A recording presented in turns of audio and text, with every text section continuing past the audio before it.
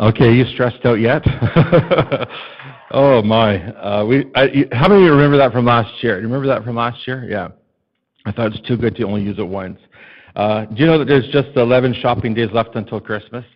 And if you shop on the weekends, there's 13, or on Sundays, there's 13 shopping days left. So often we talk about Christmas, you talk about Christmas decorating and Christmas parties and Christmas pageants and Christmas grocery shopping and Christmas lists and Christmas planning, and it just goes on and on. And throw in there a few Christmas services, and we just feel overwhelmed by the season.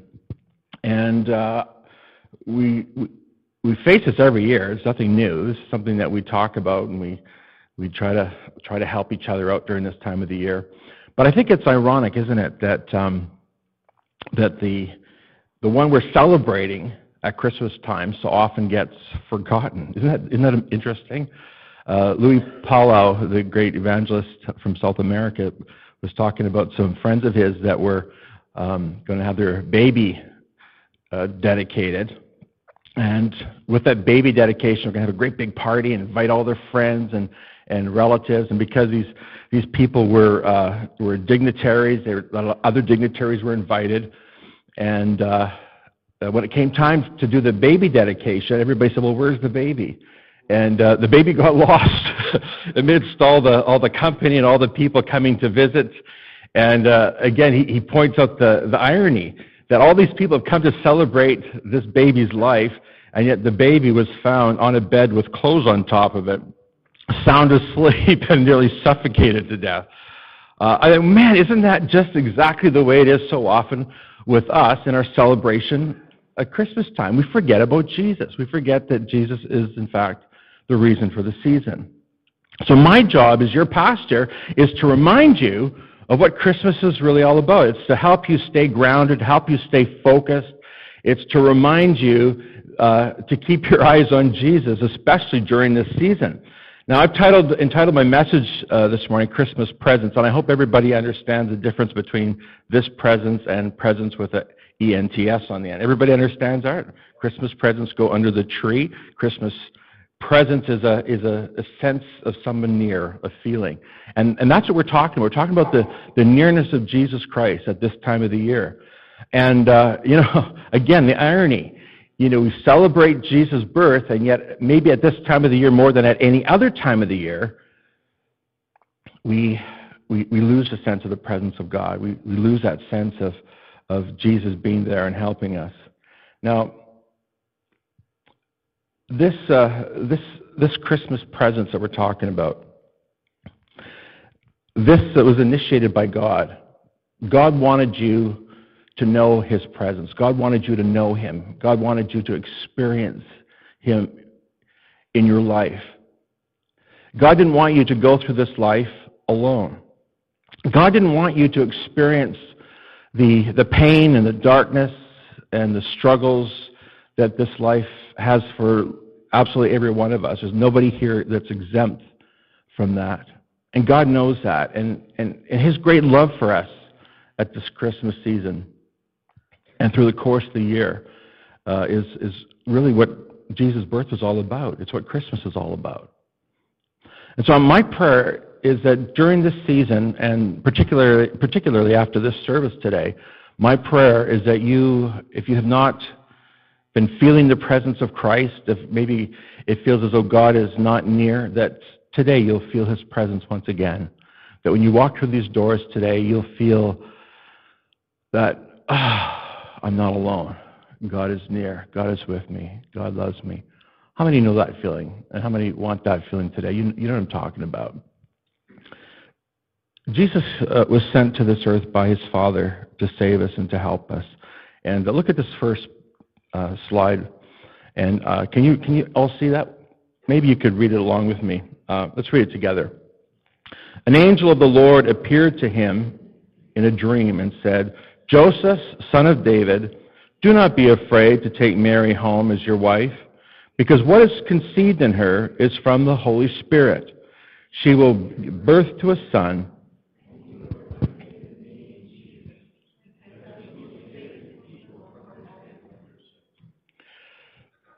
I want to talk to you this morning about how to have your absolute best Christmas ever. And in order for you to experience the best Christmas ever, what you need to understand is that Jesus has got to be at the center of it all. I want you to celebrate and enjoy the presence of God. And the way that's done, the way that you experience the presence of God is very simple. And so here's what you need to do. You need to do actually two things. You need to embrace Christ. You've got to embrace the Christ child. You've got to embrace Jesus. And then secondly, never let him go. That's it in a nutshell. So let's talk about that. What does it mean to embrace Jesus? What does it mean to hang on to him and to never let him go? Look at that verse 21. And it says there that Mary will give birth to a son, and together Mary and Joseph were to give that little baby the name Jesus because Jesus would save the people from their sins. Now, Jesus came to this earth not just to be a great teacher. He came to this earth not just to further a religion. He came to this earth to reestablish a relationship between us and his Father in heaven. Do you understand that? That's why Jesus came. It's for no other reason but for us to be reconciled to God. And that's why in our Christmas carols we sing, God and sinner reconciled. Once again, that relationship that Adam and Eve had in the garden where they freely walked with God and talked with him on a daily basis, that is being restored. And Jesus is the one that makes that possible. So let me ask you a question this morning. Would you say that you have that kind of a relationship with Jesus right now? Would you say that you are enjoying communion and fellowship with God? That you are walking with him and talking with him and he's talking with you? Because that is really what the Christian life is supposed to be about. That is what you and I are supposed to be experiencing as Christians.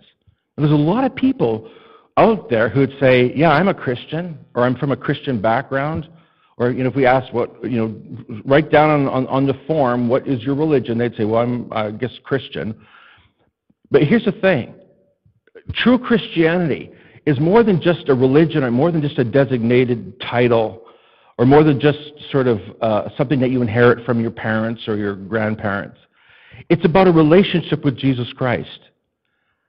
And God wants you and me to experience that relationship, not just on Sundays or at Christmas time or at Easter time. He wants us to experience that on a regular basis, on a daily basis.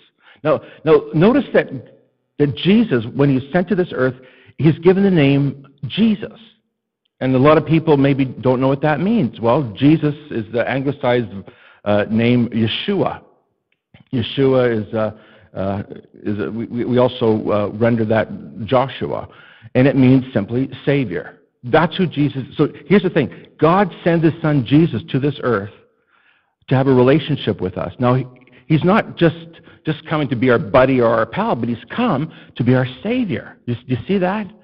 Really important to understand this relationship that we have with God. Because here's the thing. Every one of us here today is either experiencing problems or difficulties or struggles right now, maybe is struggling with temptations, I don't know. Maybe you've gone through a dark period spiritually in your life. Maybe you've never yet embraced Jesus Christ. But I can tell you this, Jesus came for one reason, and that is to save you, to set you free, to deliver you, to help you, to rescue you from your darkness, from your dark place. He's come to help you through the struggles that you've been going through. And I can tell you this, that Jesus did not come as a judge, because it says here that Jesus came as a Savior. He didn't come as a judge to condemn you or to bash you around or to teach you a lesson. That's not how Jesus came. He came as a Savior. He came as one who understands you and understands your heart and understands the struggles in your life. Now, it's a little bit abstract because you know what? Life is actually pretty good here in North America. Wouldn't you agree with that? It's generally, it's not that bad, not that bad as it is in maybe other places. And so we have a way of sort of covering up the darkness in our lives. When we feel down, we feel depressed, we sort of medicate ourselves, don't we? Either with substances or with entertainment or whatever. But we do something sort of to help us forget about our pain and our difficulty. I wonder how bad does it have to get before you finally say, okay, you know what, I can't do this anymore. I can't function anymore. God, I need your help. Now, my grandmother used to say, and she didn't become a Christian, or didn't give her life to Christ until she was on her deathbed, and thank God she made that step. But she used to say, while she was in good health, and she was a pretty amazing woman, because, I mean, she was in good health almost right up to the time that she died in her late 80s. But when she was so healthy, she could, at 85, she could easily walk 10 miles, no problem, there and back. And she'd come back, and this would be in the middle of the coldest part of winters with a big jacket on, big boots, and she'd come back and say, I could easily do 10 miles. How about you, Alan? Can you do 10 miles? I bet you can't do 10 miles. This is my grandmother.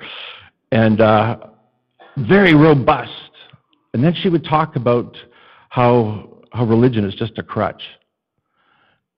Now, you might be tempted to say that or to think that, but you know what? You're just fooling yourself. Because the fact of the matter is, at the very deepest part of your life, you know that you can't keep it all together. You know that. You know that you need Jesus. You know that you need this Savior that God sent to this earth. This idea of needing saving. I think if we were maybe living in a more harsher country, maybe we'd understand this better. We go back to Mary and Joseph's time, and there were either very rich people or very poor people. There's nobody in between. Essentially, it'd be like all of the middle class of North America wiped out. That's what it was like for Joseph and Mary in their days. And now here's the thing: they have almost nothing, and yet they've got a tax rate that is like 50% of what they have. And so the thing that was happening over and over and over again was that people were losing their home and losing their farm, their land. They were losing everything. They were in terrible shape. They're being cruelly oppressed by Rome. It was terrible times. And if ever the people needed to hear a message of salvation, it was the people during the time of Mary and Joseph. It was a very difficult time, a very, very stressful and dark time. And people wondered, has God forsaken us? Has God left us? Has God not love us? Does God not care? Maybe you thought that. But I want you to know something today, that even in the darkest hour, God is there and He loves you. And He's just waiting for you to reach out and embrace Him and embrace the help and the strength and the love that He has for you. Have you done that? Or have you done that lately? Because here's the thing. If you're going to follow Christ, or if you're going to be a Christian, then you need to understand that you need to embrace Christ with all your heart, with all your mind. You've heard this, with all your strength. You have to embrace Him with all that you are. You can't just sort of dabble in Christianity. It's got to become a lifestyle where you finally say, God, I've come to the conclusion, God, I can't handle this life on my own. I need your help. And that's, my friend, when God moves in and starts doing miraculous things in your life.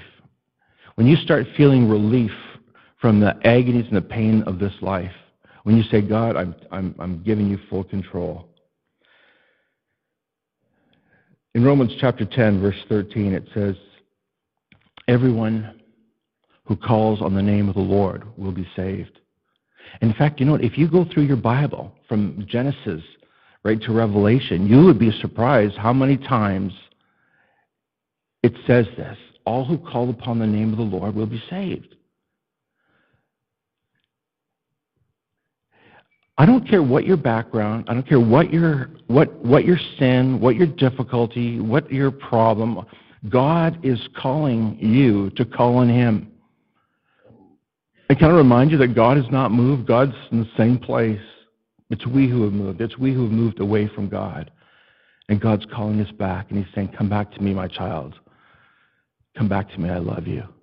Yeah, He says child, Because he sees himself as your Father. He sees himself as our Father who loves us. And he's calling you to come back to him. Now, at the end of the service, what I like to do is I'd like to invite all of you to come and just stand with me here, and I'd like to pray for you. I'd like to pray that you get back on track. And if you don't feel comfortable doing that, that's fine. You can stay in your seat. But I want to just tell you now what's coming in just a few moments. I'm going to invite you to come forward here so I can pray with you and pray for you, so that you can find light and find hope at this difficult time of the year. And I don't care how young a Christian you are or how old a Christian you are. The fact of the matter is that every one of us needs to be embracing Jesus. Would you agree with that this morning? We need to embrace him. And if we're not where we need to be, we need to get back on track again. So here's the thing. We need to embrace Jesus, and then once we've got a hold of him, we're not supposed to let him go. One of the earliest lessons of my childhood was don't let go. You know what I'm talking about?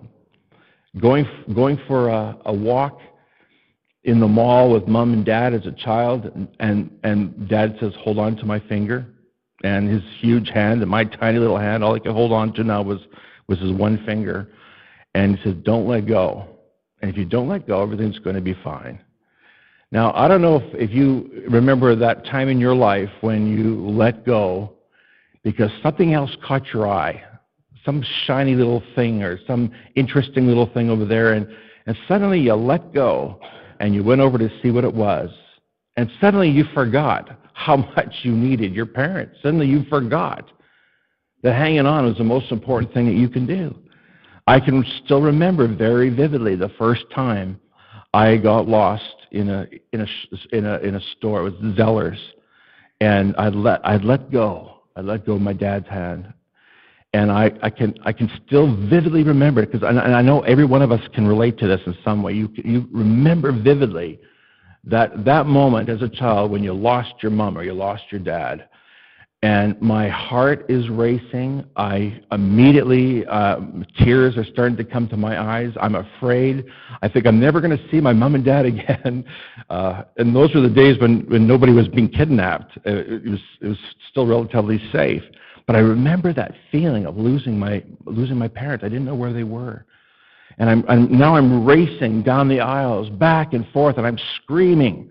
You get the picture. Mom, Dad, where are you? And I can't hear them, and I'm yelling so loud I can't hear them calling my name, but I'm screaming, and I'm running, and I'm looking.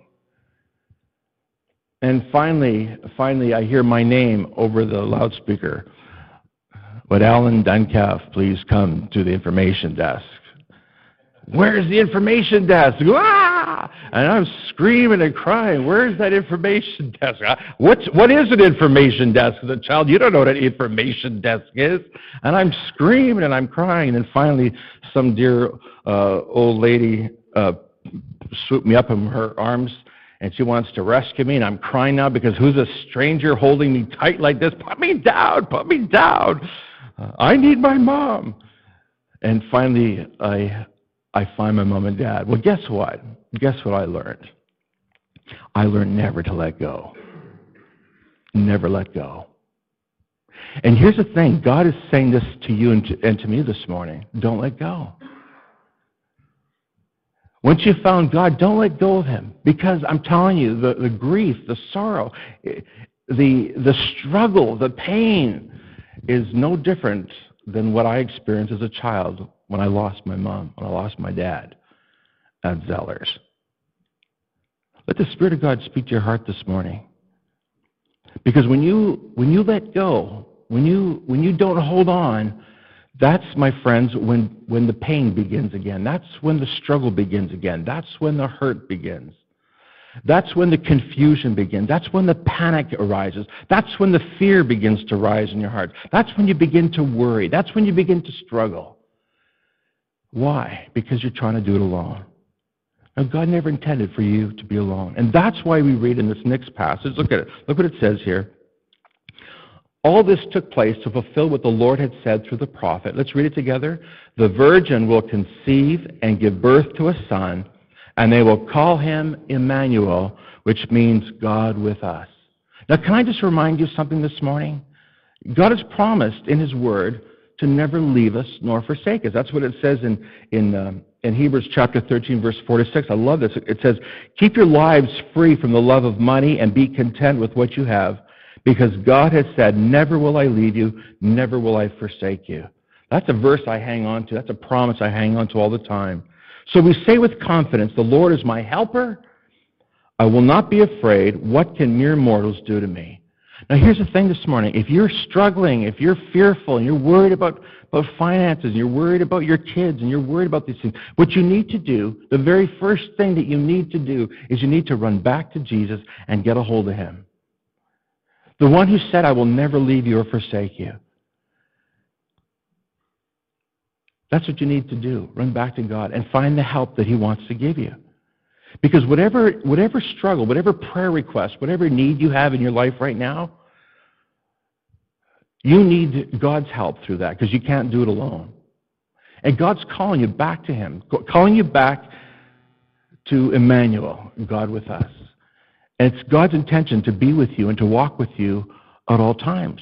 It was never God's intention that you face this hard life alone. It's always been his intention to help you through it. Have you maybe let go of God's hand and you've been sort of just struggling? Well, he's calling you back again. He's calling you back to get reconnected. You know, I think to myself, so many of the difficulties and the struggles that I've had in life have always come when I've let go, when I stopped hanging on. And in my childhood, I remember getting my first kite. Anybody had a kite, flown a kite? What's the rule with kite flying? Once you get up in the air,